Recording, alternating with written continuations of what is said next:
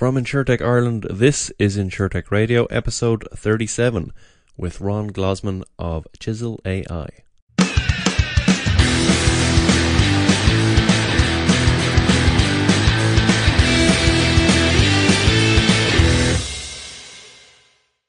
Hello, I'm Connor Sweetman, and you're listening to InsurTech Radio, the podcast that teaches you about how technology is transforming insurance and about the people making it happen. There's 7 types of artificial intelligence, so I talked about them, and I talked about the app and how we teach it really how to read textbooks. And I got an email about 5 minutes after I get off stage, and it says, "Hey, I know this is an app for students, but I think insurance can really benefit. Do you have 5 minutes to chat?" My guest this week is Ron Glosman, CEO and founder of Chisel AI. We speak about how Ron founded the business in his dorm room at college, how Chisel AI can instantly read and check complex documents, and why you should educate yourself on artificial intelligence. Please enjoy. Ron, you're very welcome to InsurTech Radio. How are you? I'm doing great. Thank you so much for having me. I was hoping we could start by talking about something that I saw on your LinkedIn page that intrigued me, and that was what you have down as your first job, which is a music-related startup. Can you tell me a bit about that? So, wow, you went deep. I love it. I don't think anybody's ever asked me that question. So, yeah, I mean, I loved music, and I remember the statistic when I looked it up in I think it was 2009, something like 95% of all music downloads on the internet were pirated. So that's 19 out of 20. And the industry was still worth billions. And so my hypothesis was, the industry is technically 19, 20 times bigger than what you see on paper because of piracy. And my thinking was, imagine people could stream music for free and listen to ads. And nowadays we probably call that Spotify. But at that time, and Spotify actually did start in 2009, 2008, but it was right around the time I was working on this idea. I got it to a small point, but I was in high school at the time, so I didn't quite have the resources that Spotify did. And was your idea, did you think about a business model at that stage, or were you just kind of thinking of a service? No, for sure. I knew about Google AdWords. I did the math. I knew, CPM, which is how many sort of dollars you generate per 1,000 views, or listens. And so I did all the math. I raised a little bit of investment capital, and basically ran it at break even. So it was good learning experience for sure. It wasn't monetarily profitable, but it was a good learning experience. Yeah. So you were in high school. So did you always have this kind of entrepreneurial streak in you?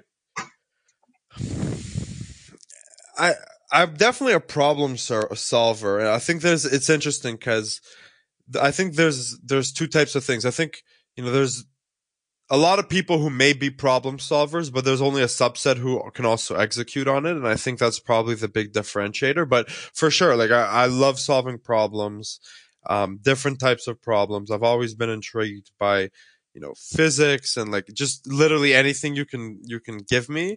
I'm intrigued by the concepts of trying to see if I can overcome it. So, I have always sort of had that entrepreneurial spirit, but I never did it, especially at that time, for the money. It was more just about seeing if I could do it. Yeah, the challenge of it. Mm-hmm. And what was the first iteration of Chisel AI? I'm kind of broadly familiar with the story, but I didn't want to get into it too much before speaking to you. So you founded the company in your dorm room, is that right? Yes. To solve a particular problem for college students. You got it. It has one time it was phrased as dorm room to boardroom. Oh, nice. And yeah, essentially the concept was I was a student at the time studying computer science and business, and it was, not a double degree, so not a double major, but a double degree from 2 different universities. And for those familiar with Harry Potter, it's sort of like when Hermione had to split herself in 2 to attend a class simultaneously. There were never actually overlapping classes, but classes could be 10 minutes apart across town in 2 different universities. So it was pretty crazy. And so I said to myself, there has to be a better way to study. It just doesn't make sense because a textbook is 1,000 pages and the final exam is maybe 10 or 20. And so I said, what if I could create a summary? Because that's what I did. I would read each chapter manually and I would create a summary. And then at exam season, I would go back and study from the summary. Because reading the textbook again, just, it doesn't make sense. You don't need all of that information. So I said, what if I could circumvent or make it shorter by just having a computer read that textbook for me and create a summary, which sounds a little bit crazy, but being a computer science student, I had an idea, an inkling of a thought of how to do it. And so I set that out to do that. And I spent a semester working on it. And I got it to the point where, I could basically not go to class, spend all day, playing video games or do whatever I wanted to do with that I enjoyed and still get A's and keep up my scholarship, which is obviously the most important thing. And so my friends noticed and they're like, that's impossible. How do you do it? I told them about my app. Ended up putting it up on the App Store and it ended up going viral, 33 countries, 44 universities, actually including Ireland. I remember that distinctly, Ireland, because it was in English. So, there's not that many English speaking countries in the world. 33 is probably the majority of them. And so it was quite successful, but as you probably know, students don't have discretionary income. And so, I worked on it as a hobby for a long time, about 2 years, and eventually just to, shorten the story a little bit, I ended up meeting somebody from the insurance industry who said, hey, I think this can really benefit the industry. They advised me on some of the problems in the industry, educated me on it. And so I became somewhat of an expert now on the insurance industry. My background is primarily artificial intelligence though. And Chisel now is one of the main providers of artificial intelligence solutions to the insurance industry, specifically in the commercial side, less so on personal home and auto, more on commercial auto and commercial property and just commercial in general. Cool. I feel we kind of skipped a few steps there. Who was that person and how did they guide you? Yeah, so this was about 2 years after I started working on the idea. I was invited. So you're still in college at this stage? Still in college, correct. I was invited by RBC, which is the Royal Bank of Canada, to their first ever machine learning conference. And they wanted me specifically to come for a 1 hour panel and do an FAQ style, basically, talk a little bit, present some thoughts, and then take questions from the audience about artificial intelligence, specifically natural language processing, which is a type of artificial. How did you end up getting that gig? Were they just asking students, or did you have to apply for it? Or so I had taken a leave of absence from university. I was selected as one of 36 people. In Canada, they have this program. It's a not-for-profit. Now it's called Next Canada. Every year they want to choose 36 people who they think are, worthwhile to invest in, let's put it that way. And they're typically college students or people who graduated within the last year. And so I was selected as one of those people. And so I went on a leave of absence. I was no longer a student. I was participating in this program. And RBC was one of the sponsors for this program. And so through that process, I was selected as, one of the companies working on artificial intelligence related to the financial, or not even related to financial services at the time, but just as a company working on artificial intelligence and somebody who knew a little bit about it. Cool. They invited me. Cool. So what was your talk about? It was really about the different types of artificial intelligence. There's 7 types of artificial intelligence. So I talked about them and I talked about the app and how we teach it really how to read textbooks. And I got an email about 5 minutes after I get off stage and it says, hey, I know this is an app for students, but I think insurance can really benefit. Do you have 5 minutes to chat? And it ended up coming from one of the 3 biggest brokers in the world. I did some research and I quickly came to find that out. I ended up meeting with a senior VP. She educated me about their problem specifically, which was policy check and just checking for errors and omissions. And, eventually we got to the point where they paid me for a pilot. And I took the technology and pivoted from teaching it how to read textbooks to teaching it how to read policies and binders. And since then, we've gone much broader than that, and we can do a lot more. But that was the starting point. Cool. And then let's chat about the technology itself. So, can you talk me through some of the applications of it? Yeah, so we specifically, and my area of expertise is on today 2 areas, although we've identified a couple others that we are working on that I will leave out for today, although I might, just briefly touch on if you'd like me to, very high level. But specifically, the ones I can speak to are our policy check, the first one, and that one is primarily meant for brokers. Although there are some carriers that we are talking with and that I have spoken with that are interested in this, and it really comes down to contract certainty, reducing risks. I get like a daily email, and some of this like analyst calls recently from public companies like Marsh, Aon, and one other broker they're all experiencing higher amounts of claims against them and their carriers related to E&O and especially pandemic coverage, right? And so and that is obviously very recent, but this problem has been around for many years, and it's because um, oftentimes the binder and the initial policy have mismatches. The final policy that gets delivered to the customer might have them all worked out, hopefully, not always. But along the process, there's a lot of back and forth emails between the broker and the carrier. And so what we've done is we've taught a computer how to read the binder or the quote or the expired policy or some type of quote unquote reference document that tells you the terms of the contract, and then the policy, and basically highlights any differences such as missing endorsements, incorrect limits, premium shortfalls, exclusions that weren't supposed to be there. And you can really customize it based on what we call a checklist to really, based on things for auto, you might want to make sure that there's a different type of limit associated with each occurrence versus a company that really looks at a property. They might want to look at like shrubbery and like sewer and flood and a hurricane and earthquake and all of those different things. So you can customize it, but the principle is let's make sure that there's contract certainty, because at the end of the day, those lawsuits are unfortunate for the brokers. It's unfortunate for the carrier, and really the policyholder isn't happy, I would say, to bring those.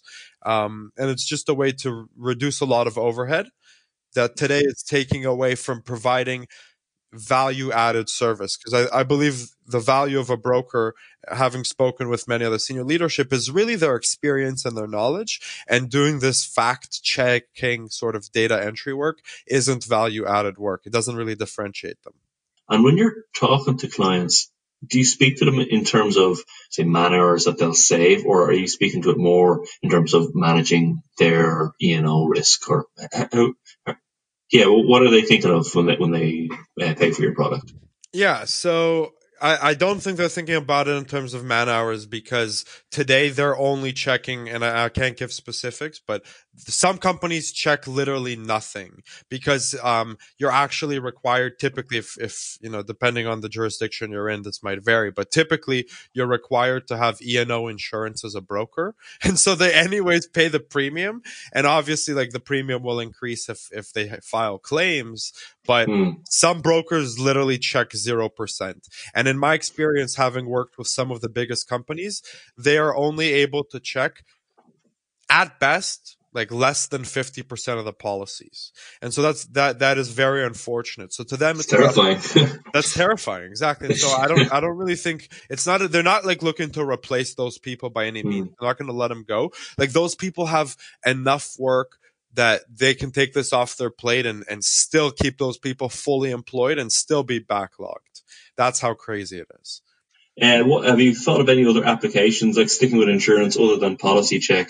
How else have you been applying your technology? Yeah, so the other one that's actually, we're working on today and is available, and we're happy to chat with people if they want to reach out to us, is submission intake. And this one specifically works with, the carrier, and pre-coverage. So as you know, and people know, and there is some different language, but a submission or an application is just, coming in either through a portal or through an email, sometimes still a fax, which is not ideal.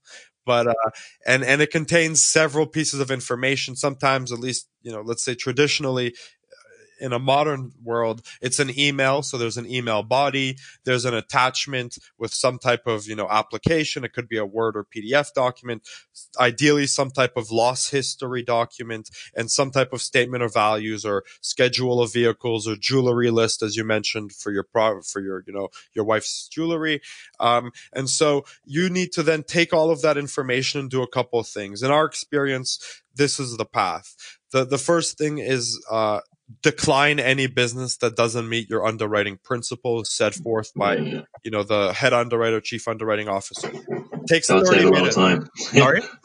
That would save a lot of time if that was been able to if you have to spend a couple of hours evaluating a risk only to decline it. Exactly. And so that can be taken right off the table. Then there's some type of data entry typically involved. So putting information into a quoting engine to be able to actually price it, putting it into a CRM system. So we have a customer record, and putting it into some type of clearance and registration system for compliance and regulatory and sanction purposes. So that takes a couple hours as well.